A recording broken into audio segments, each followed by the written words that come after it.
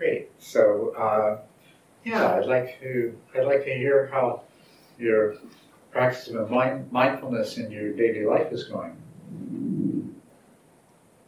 Particularly, mindfulness applied to the practice of virtue, right speech, right action. Everybody has been practicing that way. I'm thinking about it. That's a start. I have.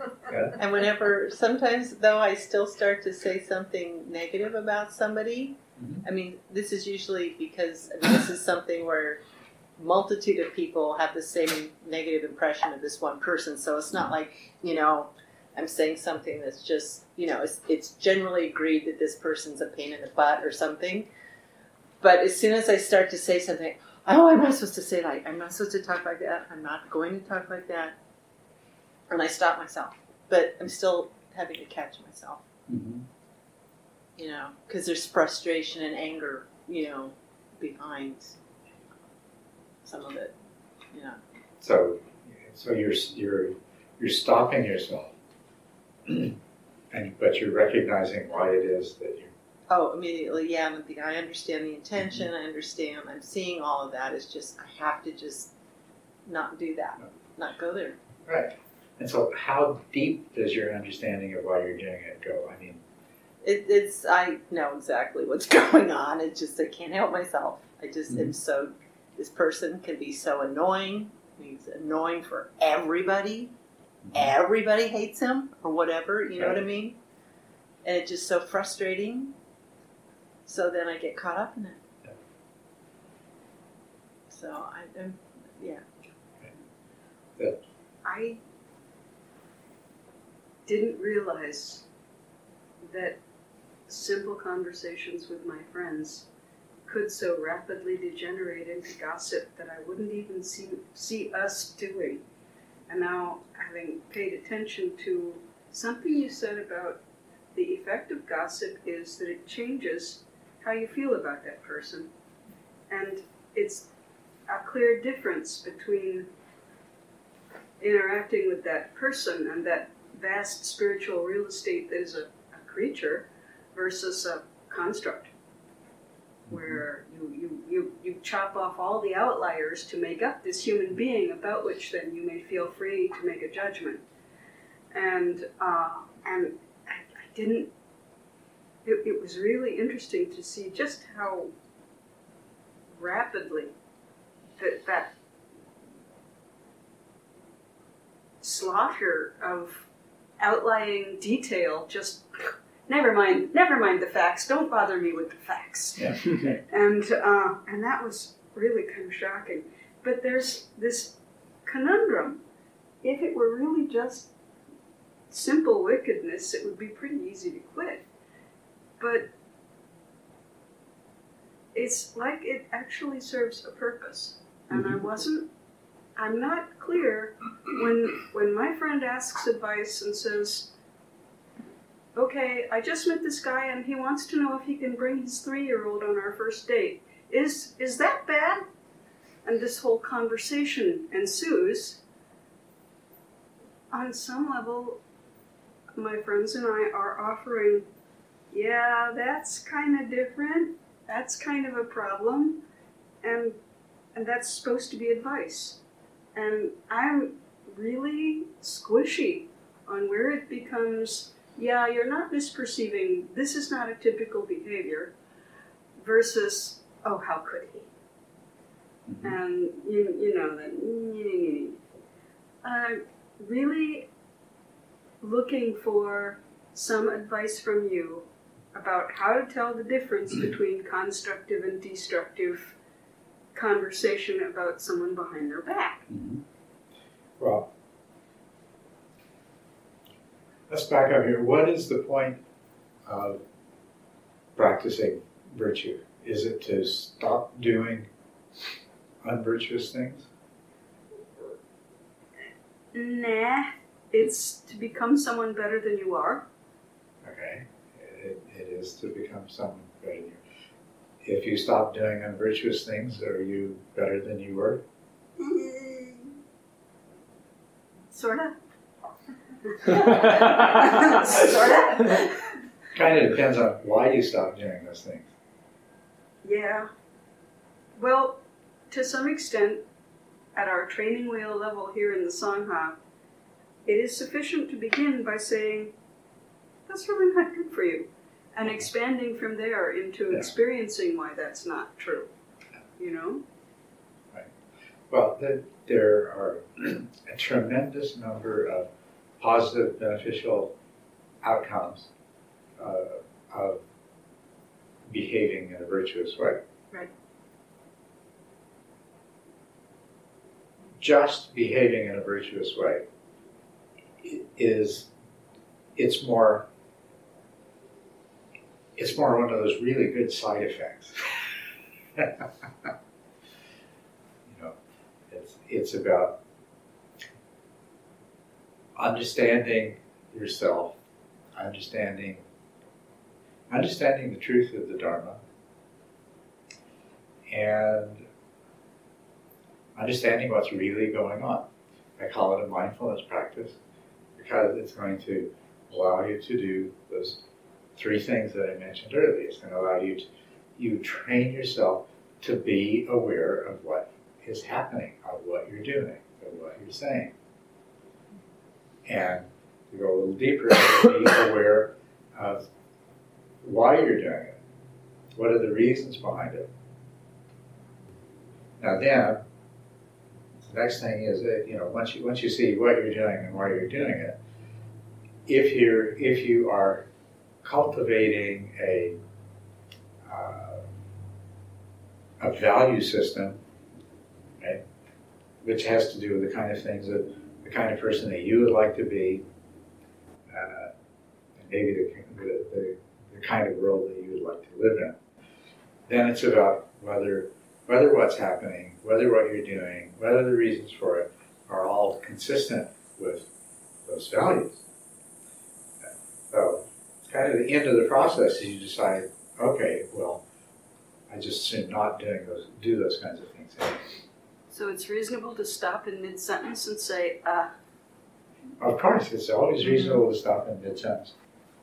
Now, and you told us about, so somebody's asking your opinion, I guess, and you took it as advice. Should I back out of this date now? Is this guy crazy? That sort of thing. She really was asking. Yeah, right. And so, in a situation like that, one of the things to ask yourself before you do anything else is what's really happening here. Is that really what they're doing? You can only deal with what's reported to you, can you? No, you can go more deeply than that. I mean, I'm not saying it was the case in this situation, but sometimes somebody would do something like that just because they wanted you to know they got a date. Oh. Oh. And there could be all kinds of myriad other things behind it. Oh. Okay, I'm a little thick. And so, yeah, what's really happening? Once you know what's really happening, you're in a much better position to decide what's appropriate to do or say in response.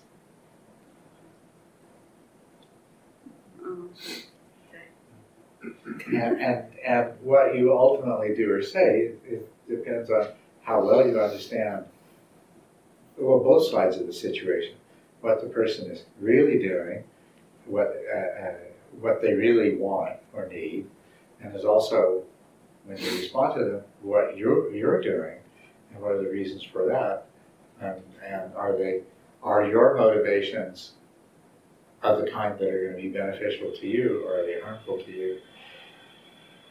Whatever you say may be beneficial or may be harmful to the other person, and that's an important thing. But really, just as important is what are your motivations for saying it, and are they going to be harmful to you or beneficial to you?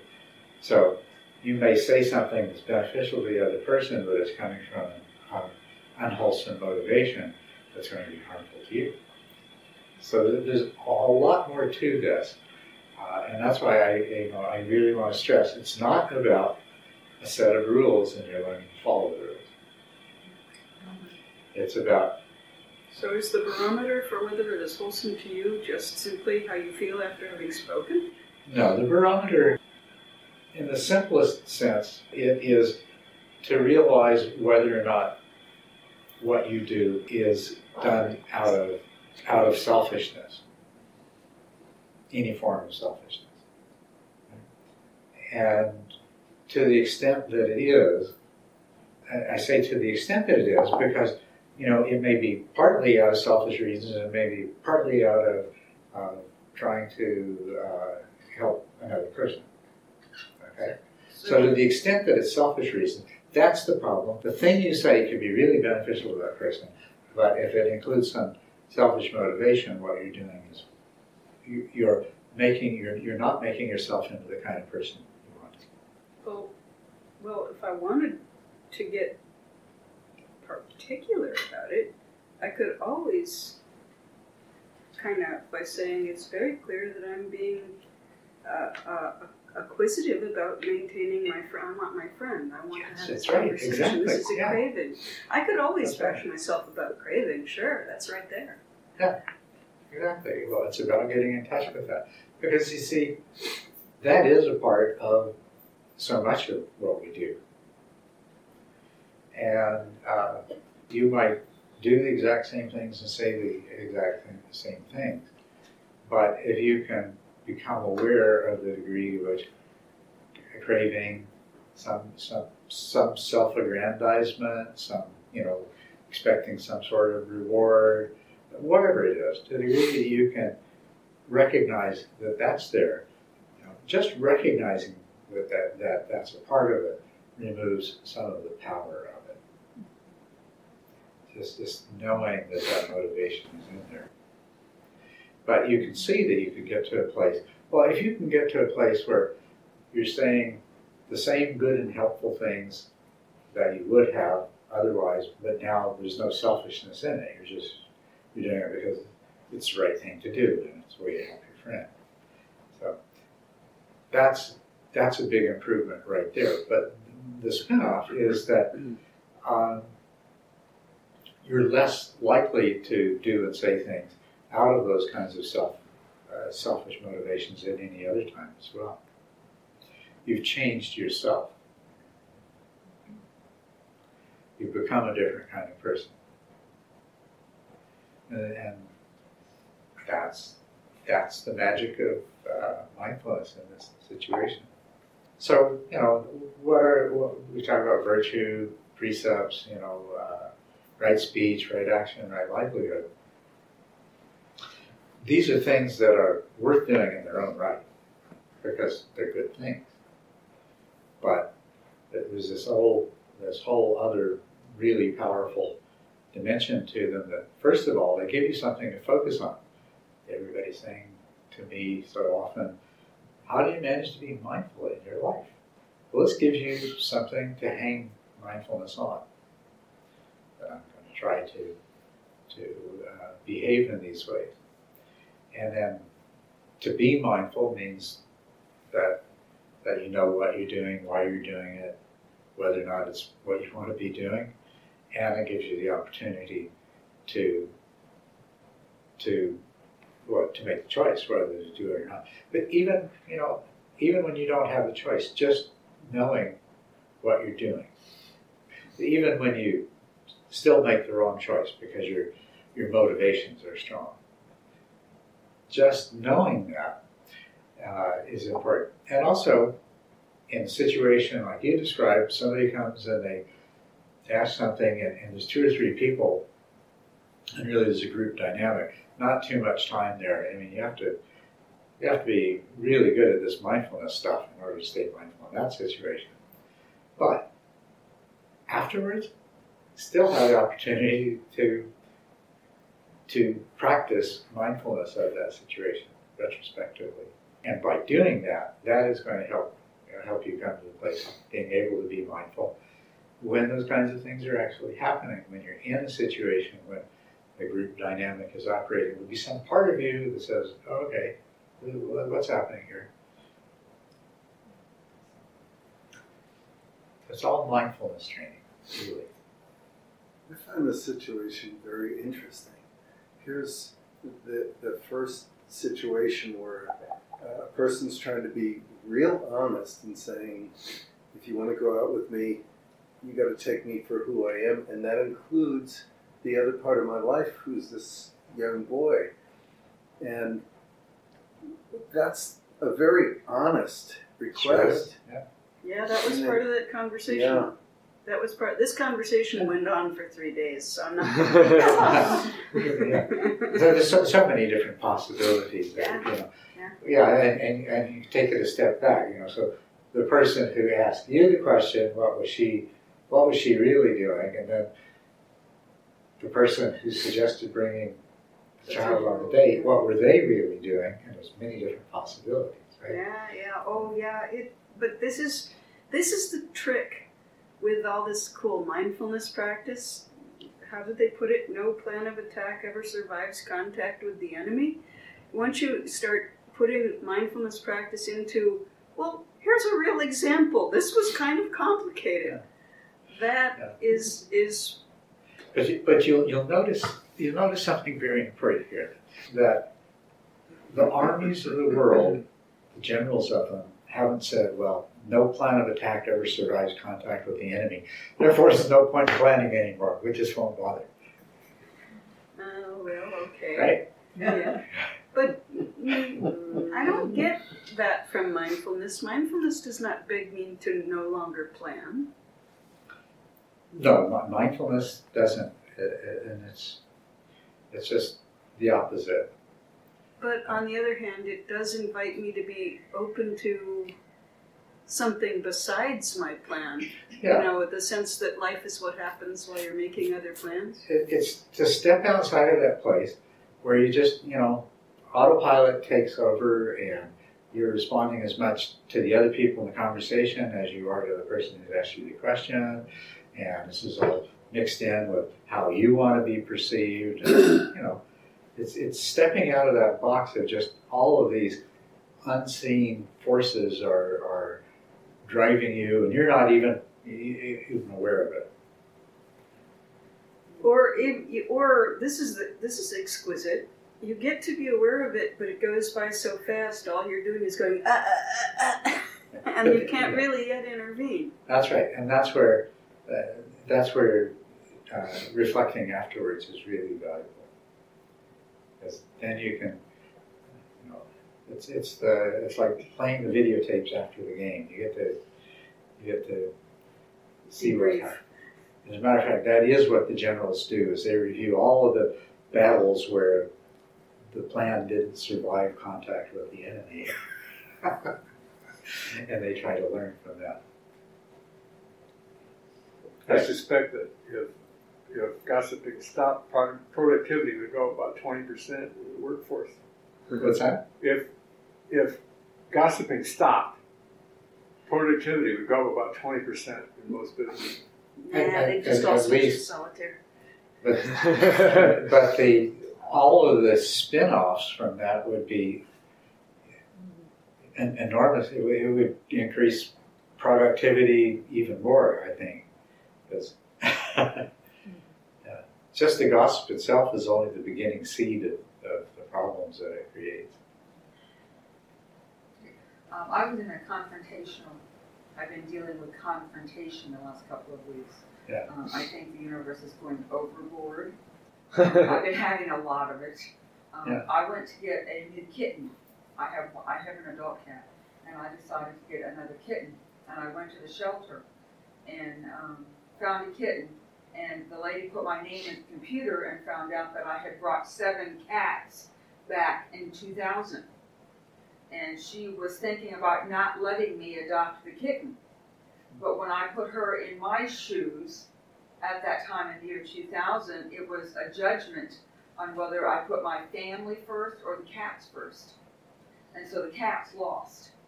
They went to the shelter and got adopted. But when I very calmly and very to the point put her in my shoes to which judgment she would make. Then I thought about it and I was able to take the kitten home. But one of the things that she said was she wanted the kitten to have a forever home. I said, well, that sounds really good on paper, okay, but I could walk out of here and get hit by a truck, and then it wouldn't be a forever home. So I was able to take the kitten home, but when I went home, I realized that probably if I hadn't been thinking mindfully and thinking of not being angry and putting her in my moccasins, as they say, I probably would have gotten mad and just left. But as it was, I had everybody's attention. There was 5 of us in there. And there was an older couple that were adopting 2 kittens. And I thought to myself, you know, I could walk out of here and get hit by a truck and you'd end up having the kitten back. So I couldn't guarantee her that it would be a forever home. You know, but the mindfulness thinking before I opened my mouth, which is very hard for me, and to put her in my shoes so that she would understand what the judgment was back in 2000. Otherwise, she wouldn't have let me have the cat. She would have judged me for what I did back in 2000 instead of what's going on now in 2013. Well, and you know, that's something that is so much a part of all of our behavior.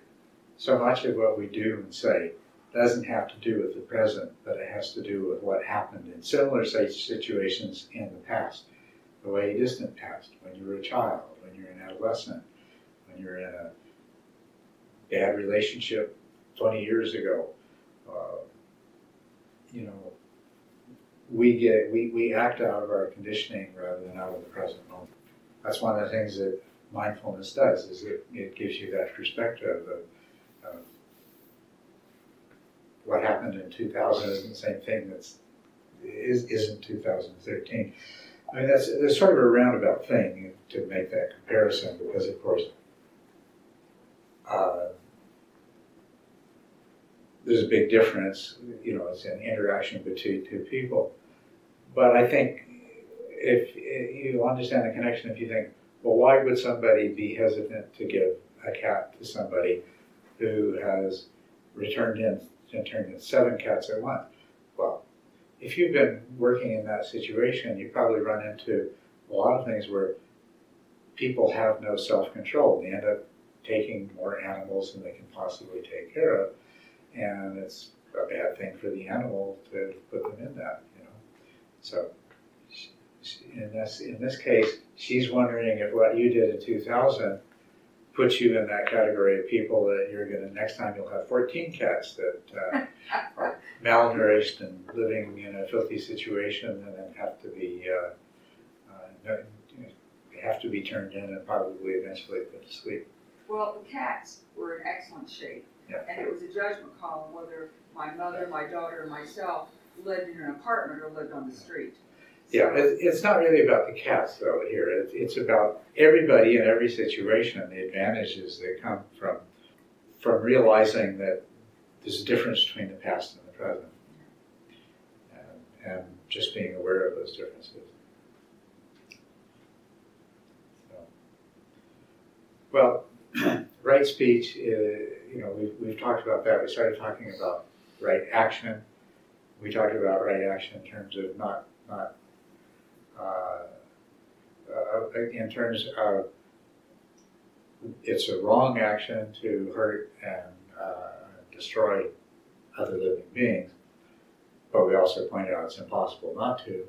So therefore, if you form the intention not to harm other beings, then it gives you another point on which to anchor your practice of mindfulness and to come to understand your motivations. Because basically with all unvirtuous behaviors, the only reason that you ever behave in an unvirtuous way is out of selfishness and ignorance, motivated by desire, aversion, and so forth. It's a way of getting in touch with those things. The other aspects of right action, you know, have you talked about right action and other on other Thursday nights now. No? Because we didn't have anything last week, didn't. Right, oh, that's right, okay. So the next part, well, first of all, right action is first of all not doing wrong actions, and we can identify certain kinds of wrong actions. But then that's only the beginning of right action. It's also doing the opposite of these things.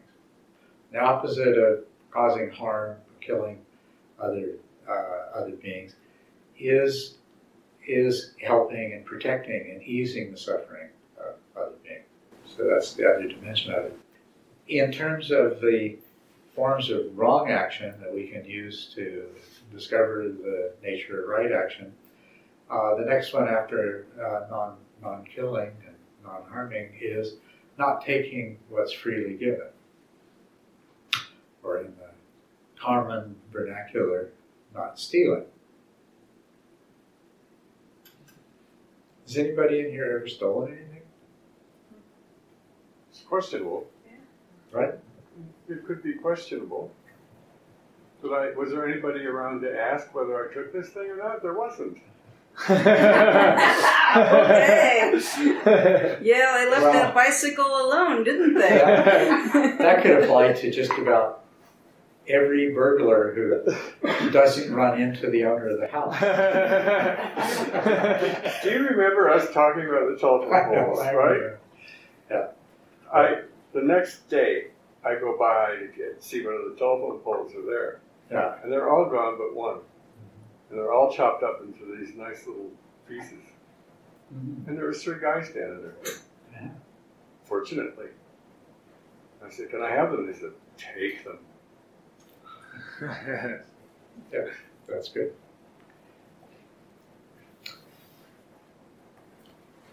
Has anybody else ever stolen anything? Yeah. But none of us do that anymore, right? No. As a kid, it was like candy or something. It was very thrilling to get away with it. Uh-huh.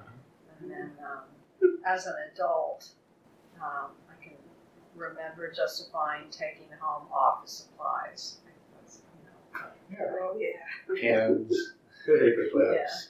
Yeah. And of course, I don't do any of that anymore. I mean, sincerely, I don't do any of that anymore. But I can see how easy it is for someone to rationalize that this is okay, especially if it's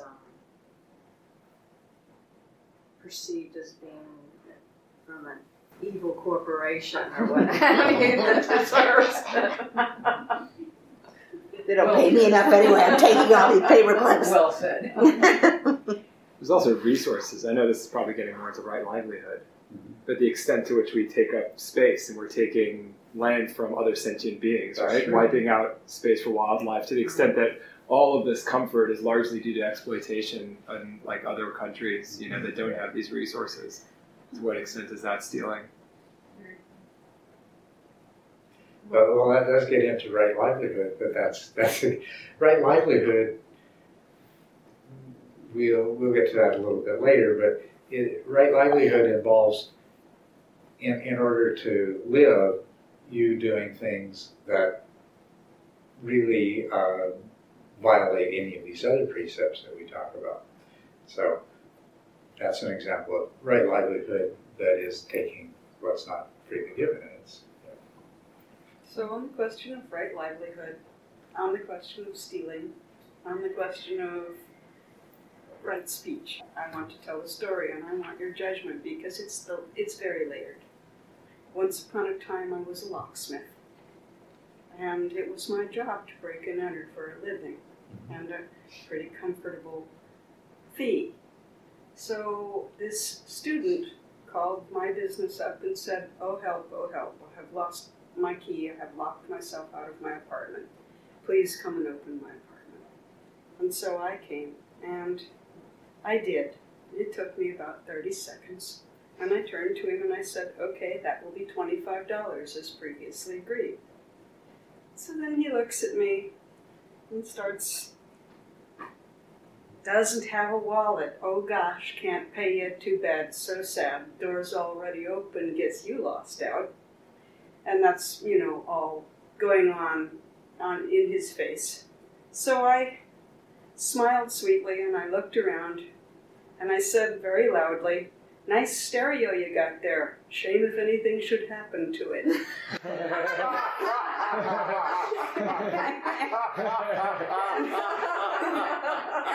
and he says, "Excuse me," and went back to his roommate's room and found me $25. And, well, okay, so there's a lot going on in that story. My menacing his stereo isn't quite theft, but I certainly frightened him badly. Yeah. Well, in that case, I think that's a clear case of something that wasn't freely given, that $25, right? Excellent example. That's exactly the kind of thing I was looking for. So, I'll ask the rest of it. Since that $25 was obviously not freely given, does that mean that Chris was wrong to have taken it? That she should provide a service. He broke the contract. He broke it.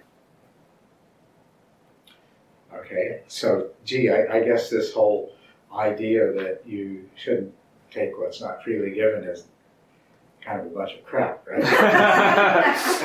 Well, I am interested in your point of view there, yeah. Well,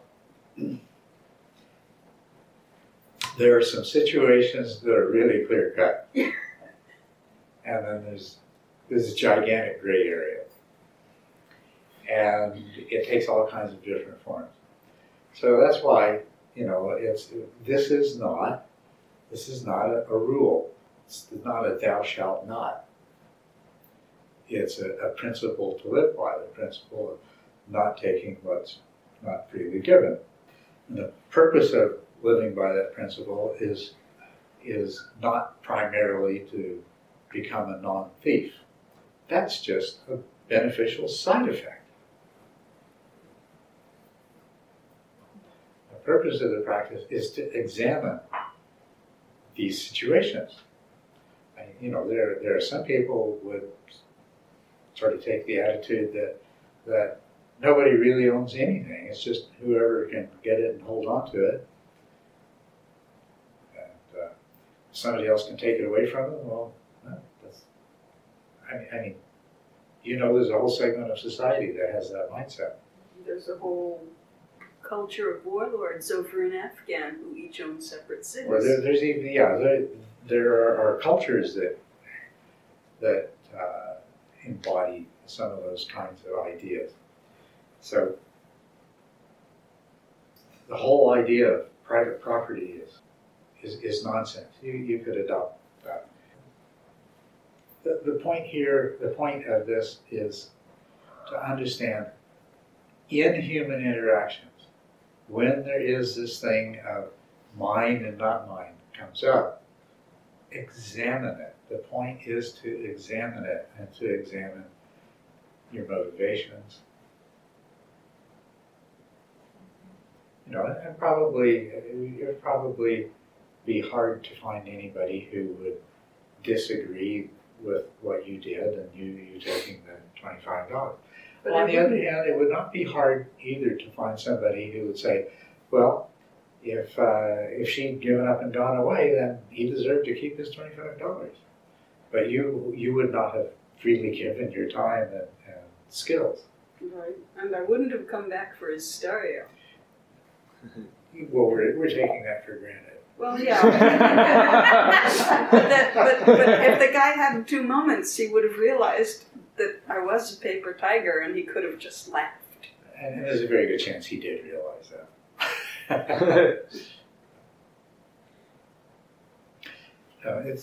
The rule is an opportunity to examine your behavior in a lot of different instances and try to understand more deeply what's really going on. And in terms of this whole thing of freely given and not freely given, I did not freely give all that money to, what's his name, the guy that started Microsoft, Bill Gates. I didn't. So he shouldn't take it, right? Right. But then again, you don't have to take what you traded for it either. That's right. It's all a trade. That's I guess one way to think about it. If you pack rats will trade you. They will bring you stuff and then make off with your car keys. So it's about examining what you're doing and why. I mean, stealing is obviously wrong. But why does anybody ever steal? They don't steal for philosophical reasons. They don't steal because they believe that there's no such thing as private property, and therefore you shouldn't hold on to these things. Do they? Why do people steal? It's real. Greed, and not caring about you, right? They don't care how much you suffer as a result of it. It's total lack of compassion, selfishness, greed. And so the reason that you examine your actions is to get in touch with, to the degree to which these things operate in yourself. So if nobody would notice that rock or brick is missing, it's okay to take it?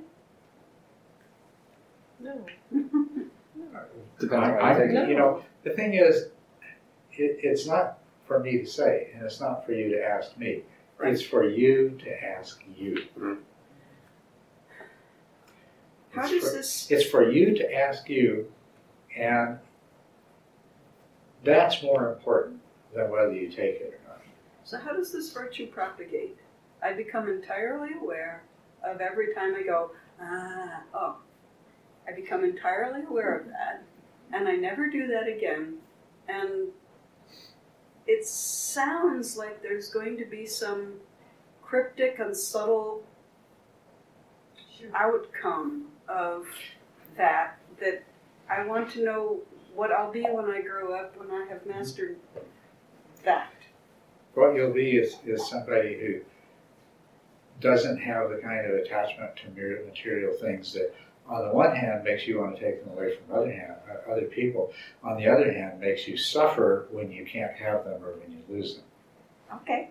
Okay? Yeah. Which doesn't keep you from enjoying them when you do have them. But it means that when you lose them, you don't suffer. That's really the whole point of it. Yeah. Please let me tell this story. Okay. I've got a house. We got a house for sale that has a very nice hot tub. Yeah. And because it's way on the east side, it doesn't get visited. There's nobody living in it. Right? So I'm quite sure the neighborhood kids have taken to hopping the fence and enjoying the spot. The problem is they leave the top open and leave it running.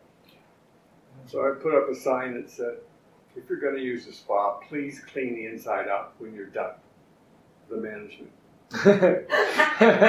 Closed the top, turned it back off. And that was fine for a week.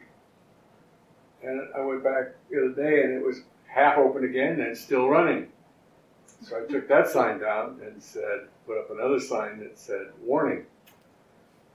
The spa has been treated with strong chemicals prior to sale. If your balls fall off, don't blame me.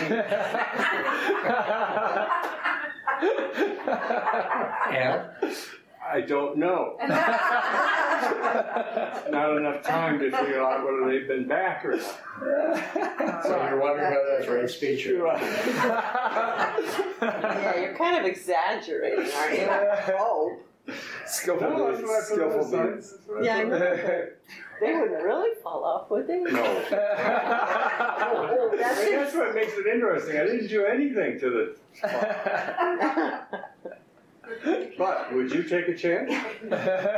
Oh, of course not. Not if they knew you.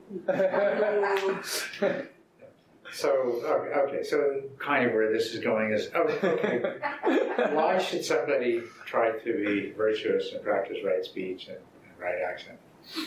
What's in it for me? Yes. But there is quite a lot in it for you. On the one hand, if you behave consistently in these ways, you will be rewarded because other people see you in as the kind of person who does these things. And that has a lot of benefits.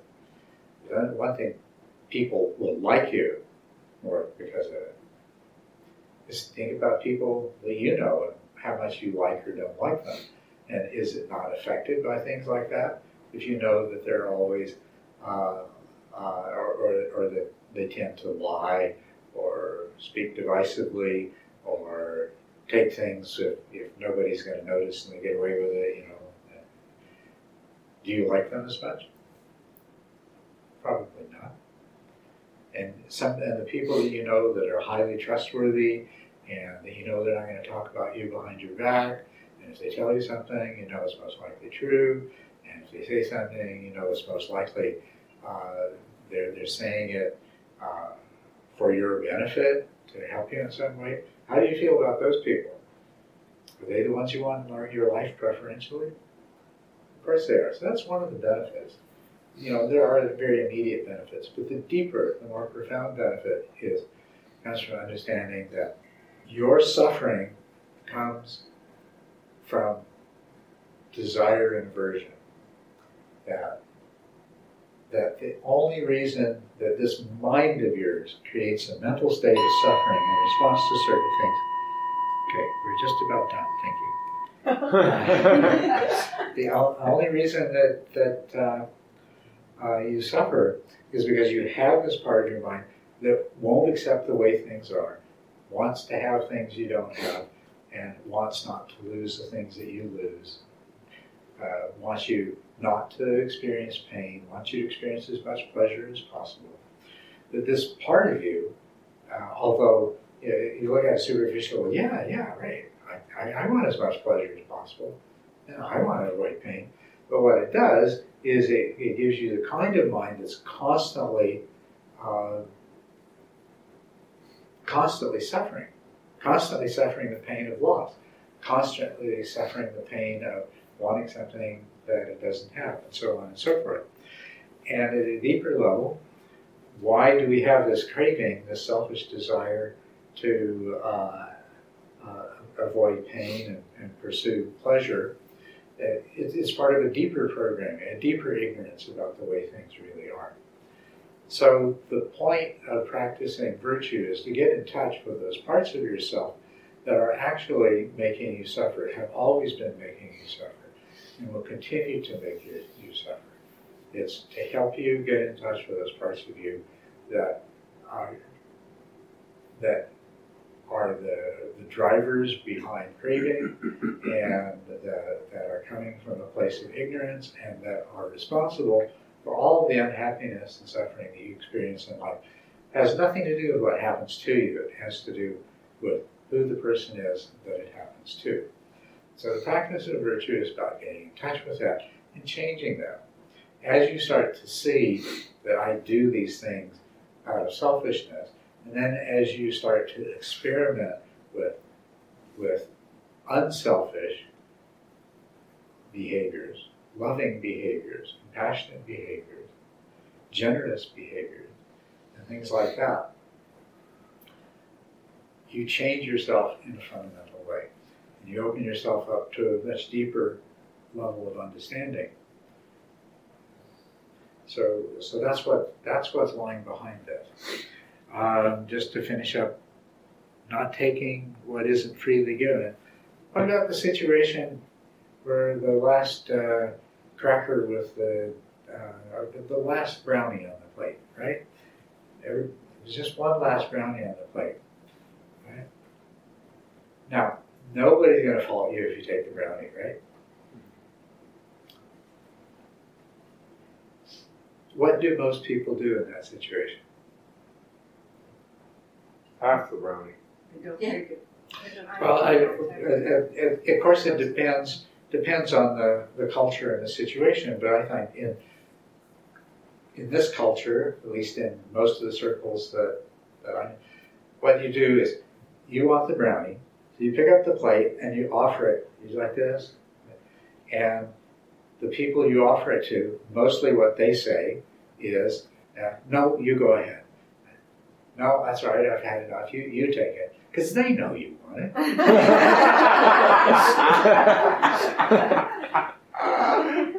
And so, you could just grab the brownie before somebody else does. But if you offer it, it's freely given. And so that makes it hard. But even better still, if somebody else offers it to you and you know they want it, you get a chance to be generous. It's a really good thing. Right? So really, right action also has to do with learning to be generous and learning to be unselfish. Learning to take satisfaction when somebody else enjoys something. Give something to other people. There's many different ways that you can give to other people. And you will derive your own satisfaction and happiness from seeing that what you give can make them happy. So that's what this is really all about. And protecting the property of others, respecting the property of others, but also giving people things. Giving people, if you have more than you need and somebody else has need, that's a really good thing to do. And sometimes just giving something to somebody else so that they will have the enjoyment of it, and you will have the actually, if you're really doing this out of true generosity, you're going to get more satisfaction out of them eating the brownie than you would if you ate it yourself. Is that not true? Mm-hmm. It's funny, we all know this, but we don't go around doing things as if we know this.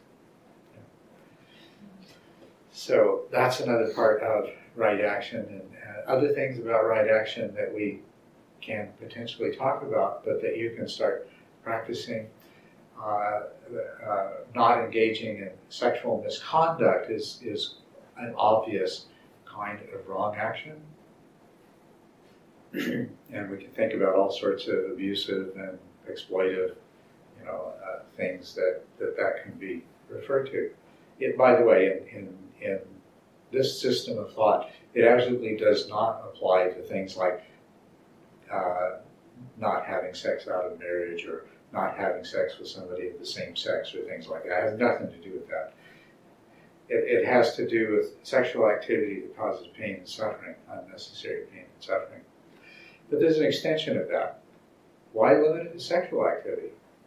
You can be just exploitive of other people in ways that have absolutely nothing to do with sex. And you can be abusive. There can be power differences, and you can use those power differences in ways that have nothing at all to do with sex.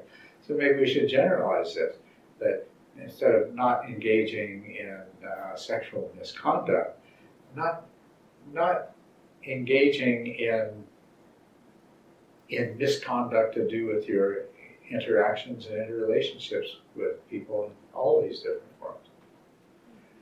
And then you can carry it a step further, which is not only that, but doing something to prevent other people from abusing their relationships with other people. Doing things to help other people not be abused as a result of their relationships. Even doing things to help people learn to either, on the one hand, not to engage in those kinds of activities, and on the other, not to allow themselves to be the victim. If we go back to sexual activities, there's something that's been found that people who are subject to abusive sexual activities tend to be abusive in turn. And when they find themselves in a situation, they tend to do it to somebody else. So anything, and this applies to any other kind of relationship. Those who are subject to any other kind of abuse of this sort in their relationships to other people tend, when they're in a situation where they have the opportunity to do it, they tend to do it to somebody else. So this is it's like a poison that spreads and feeds itself. And so you could take right action as regards this, generalize it to all our human interactions, all of our relationships, not just the sexual ones. And then you can try to turn that on its head and in whatever way you can to prevent those sort of things from happening, prevent that kind of poison from continuing to spread. We've gone over time. You've been patient. Thank you.